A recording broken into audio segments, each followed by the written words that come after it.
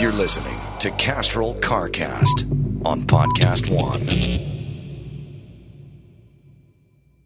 Hey guys, before we start the show, I want to tell you about Dodge. See your authorized Dodge dealer and experience a world of performance, design, and fuel efficiency. Schedule a test drive. Go to Dodge.com and check out our powerful lineup.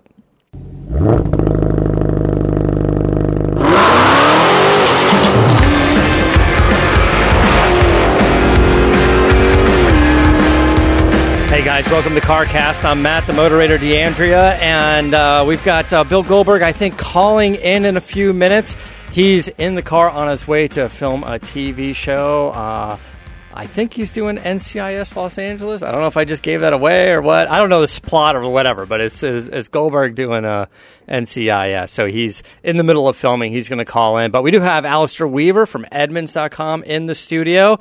And before we get started, I'm going to tell you that CarCast is brought to you by Zybar for better engine performance, horsepower, fuel economy, and lower underhood temperatures. Zybar is an ultra-thin, high-temperature coating that reduces radiant heat by 90%. Put Zybar on, take heat off. Learn more at Zycoat.com. It's Zycoat.com. Alistair, how are you? I'm good, thank you. How are you? Oh, man, it's been a little while. It has. It's been a little while. We see you at events. Yeah, I was out in Pebble Beach, which was great fun. At Goodwood. I don't know if we've seen you since Goodwood, Pebble Beach. Yeah, Goodwood, the Pebble American. Beach. Yeah, the American Goodwood, isn't it? Really? Man, I've been watching all of the Instagram videos from Goodwood Revival. If you follow Goodwood Revival on Instagram or Goodwood Racing or something on Instagram, and it's all these little 1 minute clips. Yeah, it's fabulous, and isn't it? They're all fantastic. Like, you've never seen people drive these cars this way. We saw a 250 GTO hit a wall. Unfortunately, that's bad. But man, I saw a video of a guy driving a Jag, I guess an E-Type. And the hood kept popping open. Now, the hood opens toward the driver, right? So it's just kind of a clamshell that opens. Yeah. And, I guess the straps on the side came loose or broke, and it was flopping in and out. And it was the view was from the driver. He had, a helmet cam or something in the car. And the hood kept opening a bit, and he couldn't see in front of him. And then it would close, and then he can kind of get, and he was dicing it up with two other cars, and the hood opened for a second, and you can't see, and it closed, and he passed them both. I don't know if they were just afraid, they're that guy can't see, but some fantastic driving. The guy in the Cobra is just sawing at the wheel, passing people, lapping people, and the commentators are like, I've never seen anything like that before. And he was just sliding in every turn, just going by. Man, it's just crazy videos. So I don't know why that popped into my head. It's probably your accent. Well, what I never get is that a lot of these cars are owned by, squillionaires, and then they hire Formula One drivers or top sport cars to race them from it. The last person you want in your kind of GDO is a Formula One driver who, they can handle the car, but also they're going to turn the brain off and they're going to thrash the thing. It's funny that you mentioned that because we're doing this video series on Motor Trend. Sorry, buddy. What's that? It's called Adam Carolla Goes Racing. And yesterday, the second episode launched, and we went and we visit. It's at Goodwood, and we talked to the guy who drives Nick Mason's Ferrari 250 GTO.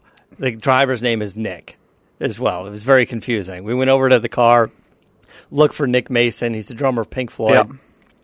He paid $50,000 for this car in 1977, and now it's worth at least $50 million. It could be $80 million. He's the most unassuming rock star you've ever met, isn't he, Nick Mason? He's raced Le Mans.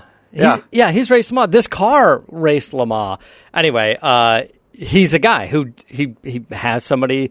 I don't know if he pays him to drive it or the guy drives it for fun, but in the video it's funny because Adam's like, are you afraid of the Flint wall? What do you do? And he goes, I just take it easy at this hill climb event because it's just kind of a parade lap. But he goes, but at the Revival is when I really drive it.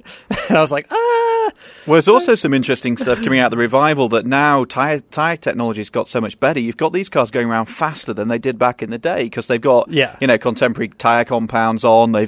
A lot of them have little cheeky electric power steering systems fitted, and there's a fair little bit of finessing, as we might say. I'm sure there is. I'm sure all the suspension bushings are urethane now, and anything to tighten it up but keep it period correct. First of all, you have to keep up with the tire technology. Like if they're using a much grippier tire, the suspensions back then were somewhat designed around the tire, the limitations of the tire, and now if the tires are better, you kind of have to beef up that suspension a little bit, do something to it, right? So yeah, the problem is you've got an old race circuit.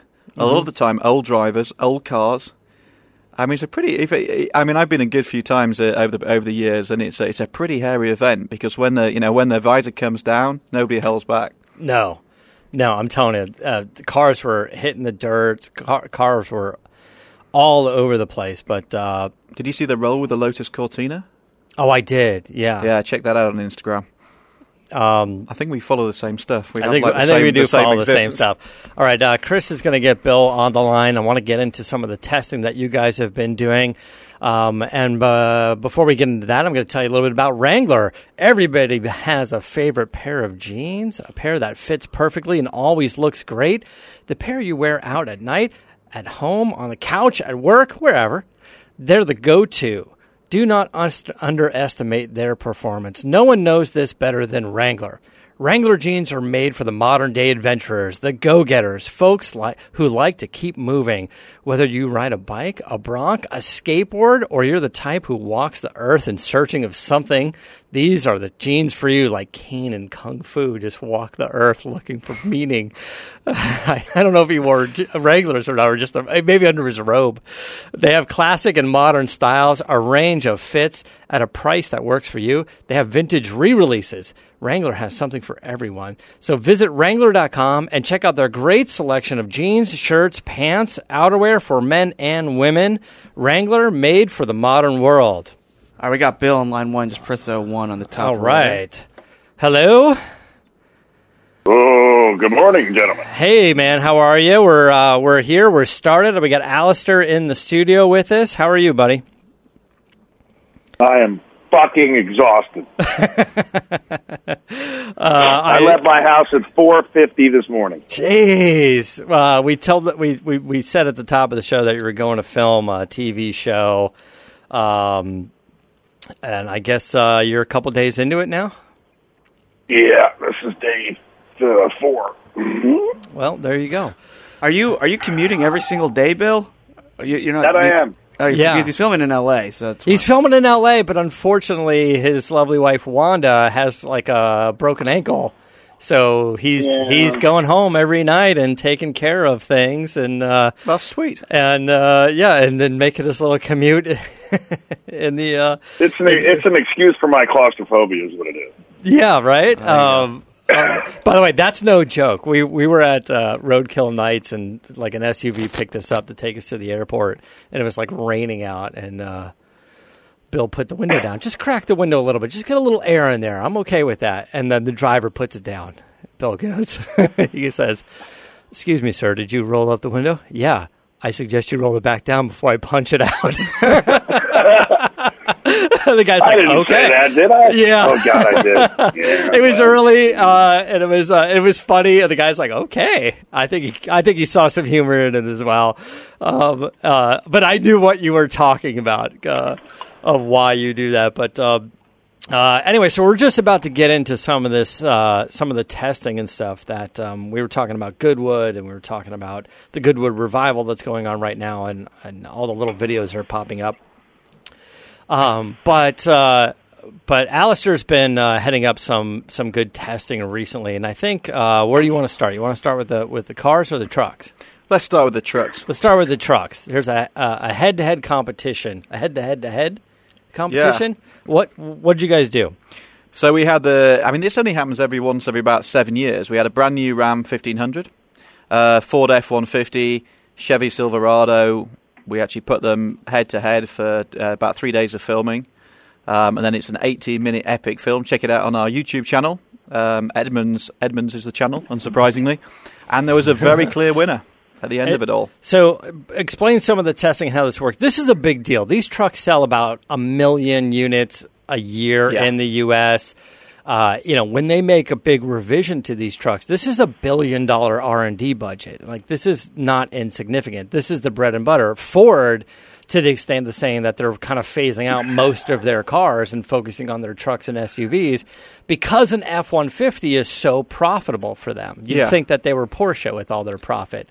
But this is the one that you can't screw up, isn't it? You screw up you're the right. truck, you screw the company. You can't screw it up. This is a little just for the record, is the budget as big as Alistair's? I don't know. I don't know what his buying budget is, but it's not insignificant. That's for sure. But so this is an important thing as well, because I want to get into some of the testing that you guys did, and then the long-term tests I have questions about, and you've said this before. Sure. You guys buy vehicles. You have a budget where you select vehicles, and you keep them for a year or so, and everyone on your staff drives these things whenever they need to, because you guys try to get, is there like a minimum 15,000, 20,000 miles a year? You try to put a lot of miles on them. Yeah, right? we try and do 20,000 miles a year, which is kind of, I suppose, more than most people would. But also we have, I have a team of about 40 people, so we have lots of different people, rotating through it, different lifestyles, different driving techniques, that sort of thing. So it becomes a proper real-world test. And interesting, in this test, without wishing to spoil it for everybody, the Ram comes out number one, and we get all these YouTube comments. You know what it's like. Yeah. So you get these YouTube comments, it's sponsored by Ram, it's sponsored by Dodge and all the rest of it. And actually, we went out and bought the Ram ourselves. So I signed off $62,000 for the Ram. Let's go ahead and caveat that. Yes, we do have Dodge as a sponsorship, but that has no bearing on our content. We love the guys, but no bearing on our content and no bearing on your content. Yeah, we're not especially when it's here. Especially when it's here. So I'm a little surprised as well. And unfortunately, Chrysler, Fiat Chrysler had some ups and downs over the past few years. I think they're starting to make some pretty good cars. But the truth is, in the past few years, if you Googled top 10 cars you should avoid, something Chrysler, Ram, Fiat, Maserati would pop up on that list. Now, this is something that's been changing for quite a bit. Now they're starting to make some more fun stuff. But what do you think the overall long-term reliability is going to be on that truck versus the others? Well, it's early days, of course, but we are. This is the point of the long-term test. We bought one. We also own an F-150. We're looking at getting a Silverado. What strikes us about the Ram is just the attention to detail. It's almost like, for what you said, they've had a tough few years, and they've almost said, right, we need to. Do you Americans throw the kitchen sink at this thing? So you throw everything you've got at this truck. And when you get into it, the attention to detail is fantastic. Just the little things that they thought of that the other guys haven't. And that really shines through. The big loser in this actually was the Silverado. The F-150 is a few years old, so I think, that came second, and Ford are probably, fairly au fait with that because it's an older vehicle. The Silverado, brand new. We actually went on the launch of it in Wyoming, drove it back from Wyoming to LA so that we could do the test and use our test facilities and everything else, our test track. And the Silverado comes third. And when you sit in it, it just feels like an old truck compared to the other two, which for something that's brand new is extraordinary. It feels like they just dropped the ball a little bit. Interesting. Tell me why you think why the Ram has upped its game. Do you know what the power plant is or why it's better? What was the one or two things that you thought really stood out? They're all sort of priced around the same, right? So it's not price. There's huge, and they all kind of have similar towing capabilities, similar power capability. So, what is the big selling point now? Is it drivability? Is it fuel economy? Is it just You're comfort? You're quite right. Because also you can spec. There are so many different iterations of these trucks now that you almost need a degree to pick the one that's right for you. And we spent a lot of time matching these vehicles up and making sure we had the right specification to compare. And we did a whole bunch of things. And we towed an Airstream, which is kind of fun in the film. We put an ATV in the back so that we could look at the space and the versatility. The big thing about the Ram, I think, is overall the way that it drives. The interior is terrific. The interior is so much better than the other two. And as I said, that attention to detail. Yeah, they all tow well. They've all got tons of space inside. They're big trucks now. They really are. Yeah. But overall, the Ram, pretty much across the board, Ford has the best engine, the EcoBoost. But in every other way, the Ram, maybe the Chevy has the slightly bigger load bay. But when you put, as an all-rounder, when you put it together, the Ram just has that extra level of polish. They've done a great job. They really have. Now, the Silverado at some point, I think it's sort of a later year edition, is going to have a carbon fiber bed. It's going to reduce weight. Do you think that's going to make any real difference? I think that's on the GMC Sierra, because when you have it's on the GMC, that's sort of up in sort of the upscale version of the Silverado. Which we've also just driven. And the Sierra is, as you say, a slightly kind of posher version of the Silverado. You get a bit of fake wood, you get a bit of you get a slightly different dash and that sort of thing. But and we'll probably bring one of those back to test it against the Ram. But it's a carbon fiber. It feels like a gimmick to me. I mean, you're not going to save weight. Think how much these things weigh. It's like when you stick carbon fiber on the dashboard of some sort of giant BMW and say it saves like 2 ounces. Yeah, no, then you put make a difference. Yeah, then you put Bill in the passenger seat and he grins it all. Oh, thanks. You put your wallet in your pocket and you're done. Yeah, Bill's wallet, not mine. Yeah. Speaking of Ram truck, did you get your truck back, Bill? No, not yet. Who's got it? No. Well, Mark Warman. Warman? Let's put him on notice right now. I knew Warman had it. I was just trying to bust his balls. Sent there, so I'm trying to up the ante on getting her done. Yeah, I just for fun, I ordered up. I forgot the schedule. I think it's next month or something. I'm going to drive a Ford Raptor, the new Raptor. Nice. But I think this new Ram truck, I'm trying to look at my schedule to see when that Raptor's supposed to come in. First week of October. What I want to know is everybody's answer to the Raptor. I want to know what Chevy's answer, and I want to know what Dodge's answer. These trucks that I've been hearing about over the years, coming out and competing with them head to head. I want to see competition between those three. And that's a good question. Now, Alistair, do you feel like a Halo truck, like a Raptor for Ford, is a huge benefit for the company, or do you think it doesn't really make much of a difference? Well, given that Ford's given up on building cars, so you're not going to have, apart from the Mustang, you're not going to have a Focus RS, Fiesta ST, which I was a huge fan of. So, that the trucks is where it's going to be at. You're going to have we're about to drive the Edge ST, so a performance version of the Edge. But, if you think about where the Halo products are coming from in the future, then the Raptor's going to be it, plus the Mustangs. Yeah. Now, what kind of impact do you think something like a Ranger will do? Is the Colorado doing well, for example? Yeah, they don't sell it in the numbers that the big trucks do, but there's definitely a market for it. When you think how big the Silverado and those trucks are now, for a lot of people, they're just they're too big. It doesn't fit in my garage, so I have trouble taking it home. Whereas those more compact trucks are a little bit more accessible, a little bit cheaper, but also for somebody who doesn't need all the space, they can actually be a bit easier to live with. If the big trucks are selling, 700,000 to 1 million units per year for the big three, that's almost 3 million combined units. It's about 1 million combined, in a year. Yeah. What do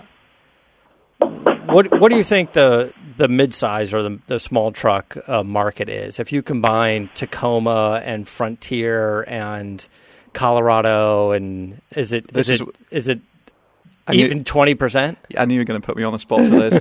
I'm going to have to duck this question because I think particularly till Ranger really gets on stream, I think that can actually open up the market. I couldn't give you the exact figures off the top of my head. I'd have to look at the data, but I think Ranger will. That's existed in Europe, a version of that truck for a long time, where it actually feels pretty big in Europe. I think that will do well for them, and I think they need it to complement the F-150. And it's the same we've seen with cars. As cars have got bigger and bigger and bigger, then you need to slot something in underneath, and it'll be a good product, and I think it'll do well. Bill, you need to test a Ram, because I feel like if I test it in Venice, I don't know what I'm going to do with it. I don't know what to do. Look, a Raptor, I could just run over curbs and people's lawns and stuff, and that's fine. But I don't know how to test a Ram, a real truck. I feel like... Oh, I do. I got a horse trailer it can pull. I have a camper it can pull. I got four-wheelers I can throw in the back, and I can sure do anything else needed on the Goldberg estate. Well, if you ever want farm. If you ever want to borrow ours, you're welcome anytime. You're the man, Alistair.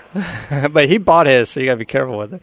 It's a kind of sure. it's a kind of beige color as well. I'm not sure it's necessarily your luck, but it's Low key is fine. I think low key is fine.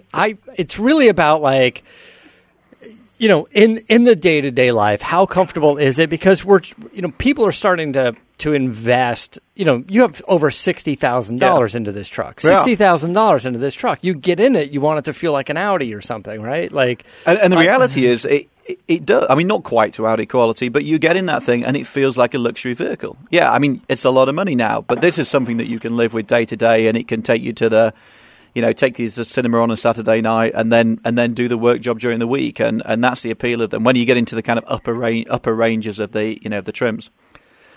Is yours two-wheel drive or four-wheel drive? I ask that because we have a lot of parking garages and not everything fits. Ours is all-wheel drive, yeah. All-wheel drive. All right. I want to talk a little bit about some of the other cars you guys are testing. You brought a Corvette ZR1 out front, which is intense looking. Yeah. The wing in the back is huge. We'll have to get into that. But I think it's taller than you. I'm going to tell you guys about Continental. If you think about all the weird things that you find in cars, things like not just like French fries and melted crayons. I'm talking about things like live snakes, like if you live at Goldberg's place, and bizarre trinkets, the kind of stuff that makes you wonder about, folks. Well, another thing that'll make you wonder, but in a good way, are Continental belts. I bet you didn't know they're OE in tens of millions of Chrysler, Dodge, Ford, and GM vehicles that roll off the assembly line. They're also OE on a majority of BMWs and VWs. Now, Continental is launching their aftermarket multi-V belt with the OE pedigree. It's their OE Technology Series. These belts are fanatically engineered for perfect fit, form, and function. And Continental has the OE Technology Series multi-V belt for 98% of the vehicles on the road in the U.S. and Canada. So listen, you get enough surprises working on your cars and trucks already. A belt shouldn't be one of them. Go with the Continental OE Technology Series Multi-V belt, the belt with the OE pedigree. To get the full story, visit oetechnologyseries.com. That's oetechnologyseries.com. All right, tell us about what you got going on with the Corvette outside, ZR1. This is the big dog in the Corvette lineup. I don't know if that wing is optional. It is. That's part of a track pack. Yeah, but I can't. It looks like something out of like Blade movie, maybe Predator. It's intense looking, and it's fastened to the back lip of the vehicle, not the trunk lid. It's actually built into the structure, which is interesting. So you kind of like. I like that because it makes it seem like a real wing. Yeah. But a little hokey on getting stuff in and out of the trunk. But I guess if that's what you're. You also feel a little bit self-conscious driving it with such a ridiculous wing. Right? When you're sitting in traffic going, how's that working for you, buddy? And the other problem you get alongside, so you get this huge rear wing which sits about 6 feet off the ground, and then to balance the air at the front, you've got this little carbon fibre chin spoiler, which means that getting out of your garage or getting out of, you know, even going up hills sometime is a bit of a challenge for not scraping it. So it is, I mean, we've pitched it against the GT3, and as I sit here today on a Wednesday morning, we're actually halfway through the test. So we had it down at the Edmonds test track on Monday. We had the ZR1, the GT3, and actually our long-term Jaguar SVR as well. And then tomorrow we're heading out to Willow Springs to... well, break it down. What do you know for us so far? Where are we on price and horsepower and some performance? How do these things kind of match up? So the interesting thing, some of our rivals might have put the ZR1 against the GT2 RS because they match up on horsepower. They both got over 700. But the GT2 RS is $300,000, which just makes the whole thing slightly ridiculous. So the ZR1 is base price is in our test at $131,000. With some of the options and stuff. Yeah, they're coming in like $120. Yeah, $120. Yeah. I mean, basically, in their base trim, there's about $25,000 between them. If you want on the 911, you probably want to put the carbon ceramic brakes on it, which are standard on the ZR1. So the difference comes out about just over $30,000.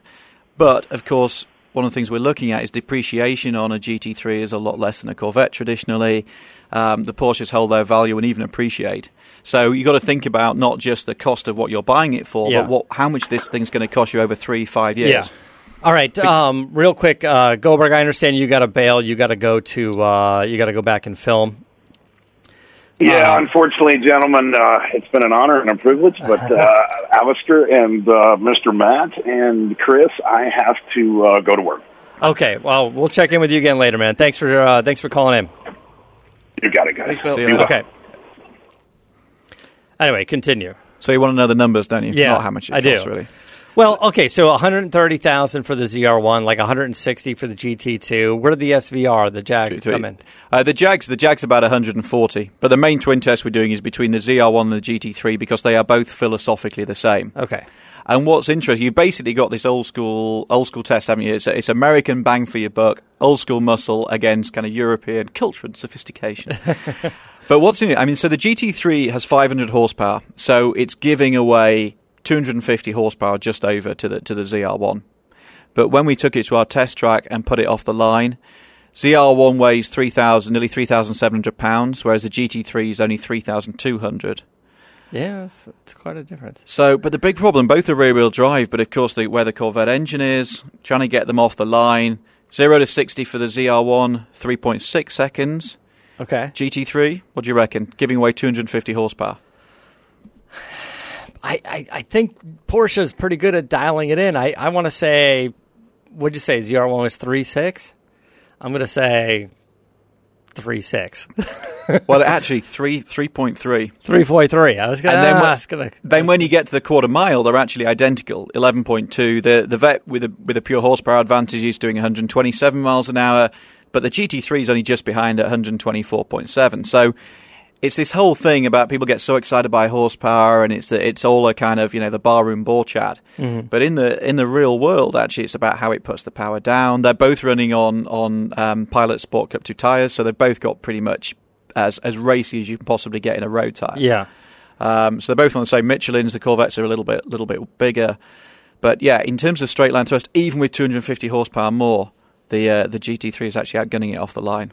I think above 100, then the extra power, the ZR1 will make a difference. And where did the Jag fit in there? Just curious. So the Jag's interesting because the Jag is all-wheel drive, and we're actually running this car for a year. This weighs more, so it's nearly 4,000 pounds, so it weighs even more than the Corvette. But, of course, all-wheel drive, 0 to 60, 3.6, so the same as the Vet.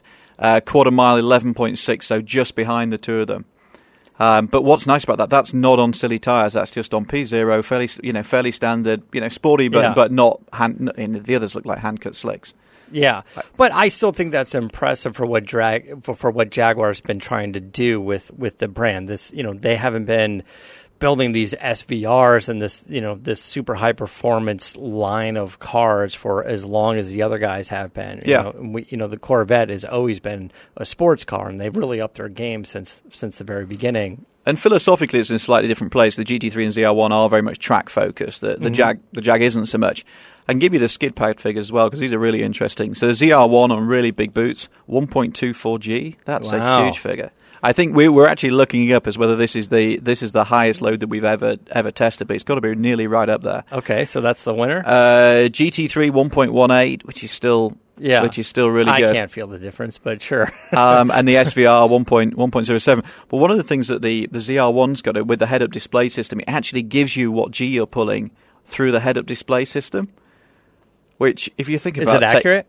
I would have to cross-reference it, but the crazy thing about that, if you're on the circuit or something, you're just watching the G meter all the time. Yeah, you got to be careful. Yes. Yeah, exactly. You got to be careful with that.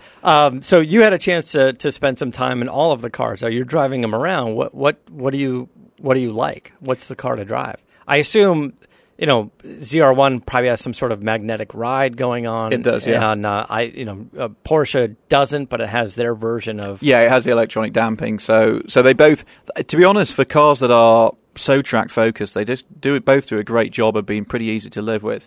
The ZR1 has a kind of stealth mode, so you can knock the exhaust right down and it just cruises along quite happily. Mm-hmm. The thing I don't like about the driving position, if you're a tall guy, is terrible. The seats you constantly feel like you're falling out of. The GT3, I mean, we're all familiar with 911s. You get into it. It's got these kind of exuberant carbon bucket seats, which are another $5,000. But you just suddenly feel like you're in a race car and you're kind of instantly at home. The Vet is a little bit intimidating because the they've actually had to cut a big hole out of the hood for the engine. Because the supercharger actually is too tall now for the traditional hood. So they've cut a hole in the hood, a bit like one of those kind of shaker hoods that you get on Chargers. So as you sit in the car, you're now got like a little peepee hole. It's almost like having a full-face helmet on. You're now staring out through a really narrow gap in the windscreen. So the whole thing is actually quite intimidating. You get into the 911, you're a bit more upright, you feel instantly at home. But it's a great test. The Corvette thing is kind of interesting because I have some issues with that, because I'm a short guy. And as a short guy, you get in the car, and then it's very difficult to kind of see over the hood. And then when you start raising the seat up too much, Chris feels my pain. When you start raising the seat up too much, now you're starting to hyperextend your knee because the clutch is so far away if you're driving a manual, right? Yeah. And I guess maybe that's where all of these paddle shift cars will start to benefit short guys. Maybe that's the reason why they're doing it, because all these little Italian racers are going so fast and they need to do it that way. Which is funny because I don't know why we think of this in all the SUVs. I was driving the Lincoln Navigator. We drove that to Monterey and back. That's got adjustable pedals. That's the greatest feature in the world. I love the adjustable pedals. Why can't we put that in a Corvette ZR1? Because then I feel like I can get the right position going, because it's difficult to see. Like, I can't see the front passenger corner. Yeah, it's kind of too far away, and you got a big hood scoop in the way.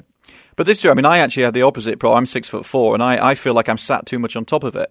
So I'd want to junk the seats, put some proper buckets in, and actually lower what we call the H point, which is basically the hip point, as you go a little, so to sit lower in the car. And it is amazing. This is a 200-mile-an-hour supercar, and I struggle to get comfortable in it. You have the same problem, and it's astonishing. They put all this engineering, all this time into carbon rear wings and everything else, and I get into so many modern cars and don't feel 100% comfortable. It's weird. Don't be too short and don't be too tall. That's the lesson. Yeah. Or hire us as part of the team. Yeah, you have to Gattaca your feet. You have to is that the Ethan Hawke movie? I don't know. Gattaca, where they chopped his legs to make him taller because he and Jude Law needed to be the same height. Anyway, it's a weird reference. I'm sure only Matt Funnelaire can get it. But how are the seats in the GT3? I ask that because it's sort of a fixed carbon fiber. It is. You've got three options in the GT3. You've got the standard 4-way, and then you can have an 18-way as an option, which is about $2,500, or you go all the way up to these buckets, which are about $5,000 and a carbon again.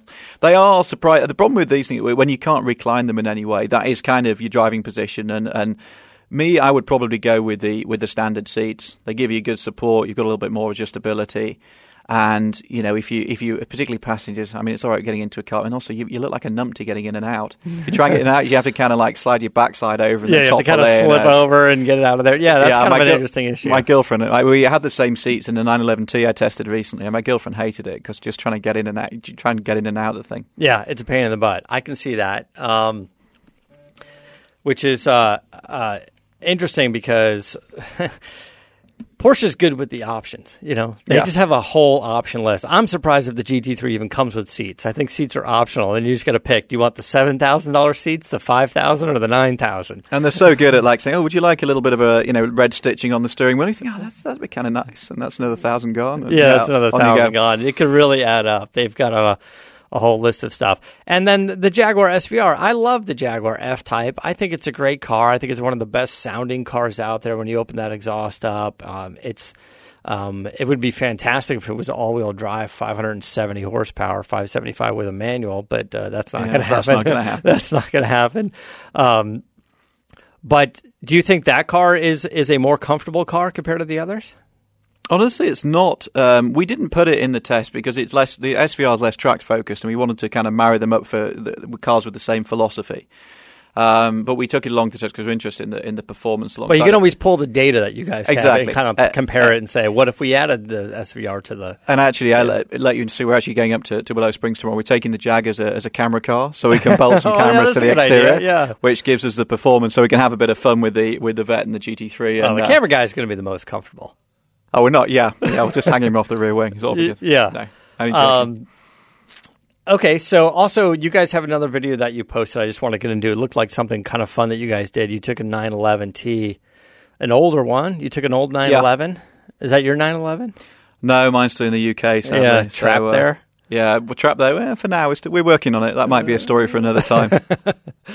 So you took an old 911 and you did some laps in it. You took a new 911, you did some laps in it, and yeah, we're always trying to do something a little bit different. And there's so many car reviews out there. It's how can we do this differently? And the 911T, of course, was inspired by the original from the early 1970s, and we found a place down in Newport Beach that had one, so they kindly let us borrow it. Car Park USA, great company. And we went down there, we borrowed it, and we kind of drove it around. Then sort of presented, because the classic car was $150,000. It was a really nice example of one. And then of course, the modern one was about 110. So it was an interesting comparison. But in the end, slightly futile, in that the old one is not an everyday car. It's something that you have as a toy or an investment, or just something that you love and cherish. Whereas the 911T, if you can't stretch to a GT3 or just don't want to live with something so extreme, that's such a great car. It is. It really is. I mean, we think about what is the best all-round sports car you can buy today, and that would be my choice. And the irony is that they're replacing it. The 911 or the 911T specifically? 911T specifically, because you basically take the best bits of a Carrera S. You take the basic shell of a Carrera. You it's almost like what the engineers. If you gave the development team, it's pretty much you give the development team, say, build the 911 for you, and that's what they've done. So for real enthusiasts, a stick shift 911T, unless you can reach to a GT3, is the way forward. Fabulous car. Is the 911T based on the standard Carrera, or does it have the wider hips of the 4? Does it have the upgraded horsepower of the S? Like, how does the T line up? So it basically takes a standard Carrera and then adds the best bits from the Carrera S. So you get the upgraded diff, you get the you've got part of the Sport Chrono pack inside. You've got the upgraded suspension. So it's basically, and in terms of power, I mean, again, this car's running mid 4s to 60 and stuff. I mean, you're not going to say that it's underpowered. I mean, if you watch the film, which again is on our, can I plug this again? It's on our YouTube channel. Yeah, of course. And you'll see in there when we actually run the figures, it's so fast and so capable. What's nice about it, to drive a GT3 hard, you've got to have a lot of experience and ideally have done some racing in the past. Whereas the 911T, the limits are a little bit lower. You can start to feel it move around a little bit more. You're not playing around with downforce. So actually, it's a lot more accessible. And as an everyday road car, it's tremendous. Well, we're going to have to give up the studio in a couple more minutes here. So before we do, I'm going to tell you about Dodge. Your authorized Dodge dealer invites you to experience a world of performance, design, and fuel efficiency. Schedule a test drive today. Go to Dodge.com or visit your Dodge dealer to learn more about the exciting offers on our powerful lineup. What can we look forward to next with you guys? We've got, it's not going to be long before we start getting into sort of an auto show season and a SEMA season. And SEMA isn't really your bag, but LA Auto Show is going to come up. Well, I got Paris first in October, so I'm heading back to Europe for a week for the Paris show, and then off the back of it, doing the 24 hours of Spa in a 75 horsepower Citroen. But I'll tell you about that another time. My Alfa outside's got more than that. So I'm doing Paris Auto Show beginning of October. Then, of course, we get into LA show. Then January is Detroit, the last Detroit show that will be in January before it moves to June. Auto shows aren't what they were, and we talked about this last time, but they're still important for us, and we'll still have a big presence there. And there's lots of stuff coming out. It's really driving the Nissan Altima in a couple of weeks, which will be another huge seller for them. Lexus UX, that's on our side at the moment. We've just driven that. And Lexus ES, I'm going to be driving one of those at some point soon. That's a big important car for them. It is an important car. The mid-size sedan for them. That's their 5 Series, their E-Class. That's the big competitor. It's big volume. It's big volume for them. Yeah. Then on the horizon, Mercedes have just launched the new GLE. There's a new BMW 3 Series that will debut at Paris. So there's a lot of stuff coming up. What about Mercedes electric lineup? They've just unveiled the EQC. Again, you can check this out on our site. So this is basically a GLC but electric. Now, the interesting thing about this car, it's got about 400 horsepower and looks, I think it looks like a slightly uglier version of a GLC, but that's just my opinion.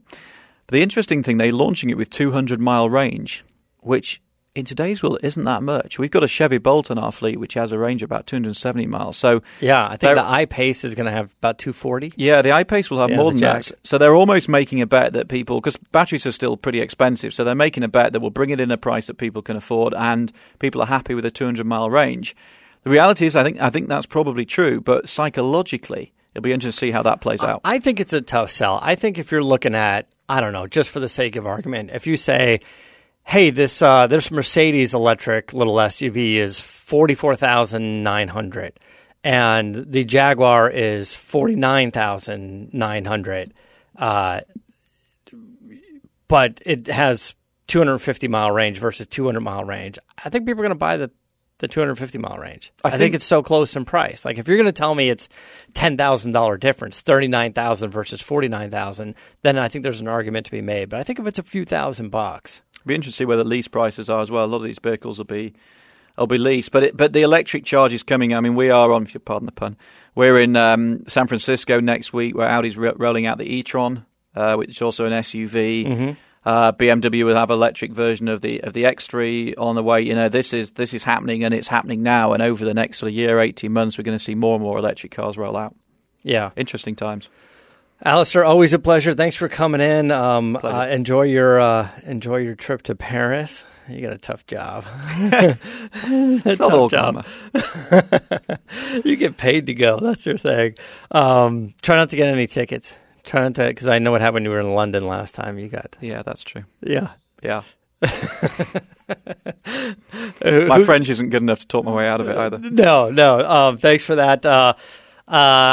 Thanks for Bill for calling in. We'll try to get some more time with him next time. Like I said, he's got to film some stuff. Hey, what you got to do? You got to pay the bills. All right. So for Alistair and Chris and Goldberg and myself, thanks, guys. And until next time. Wait a minute. Hold on 1 second. I guess before we wrap it up, I'm going to tell you one more time about Zybar. This is a revolutionary new product that our CarCast team is excited about. You've heard us talk about it before. This is an ultra-thin coating for manifolds, headers, turbos, tailpipes, mufflers, and tips. It's only 1/1000th of an inch thickness. It reduces radiant heat by up to 90%. It's the first DIY thermal coating of its kind. I took a look at this stuff. We've got some back there. I'm excited to apply it and see. This is not an expensive ceramic coating. This is pretty much makes that obsolete. This you spray it on, and it's more of a, I don't know, maybe a polymer-based type of coating. It doesn't break down even in 2,000-degree environments, and it comes in 4 great colors. They have bronze, midnight black, cast silver, and Porsche gray. It'll make your engine a showpiece. It's available for purchase at Zycoat.com. That's Zycoat.com. And many auto parts retail locations. Put Zybar on. Take heat off. All right. So we're just about, we're good. We'll see you guys on Friday with myself and Adam Carolla. So until next time, keep the air in the spare and the bag in the wheel. For the latest updates and call-in times, follow the show on Facebook, Twitter, and Instagram at CarCast Show. If you'd like to write in, fill out the form on CarCastShow.com. And don't forget to give us a nice rating on iTunes. CarCast is a Carolla Digital production and is produced by Chris Loxamana. For more information, visit CarCastShow.com.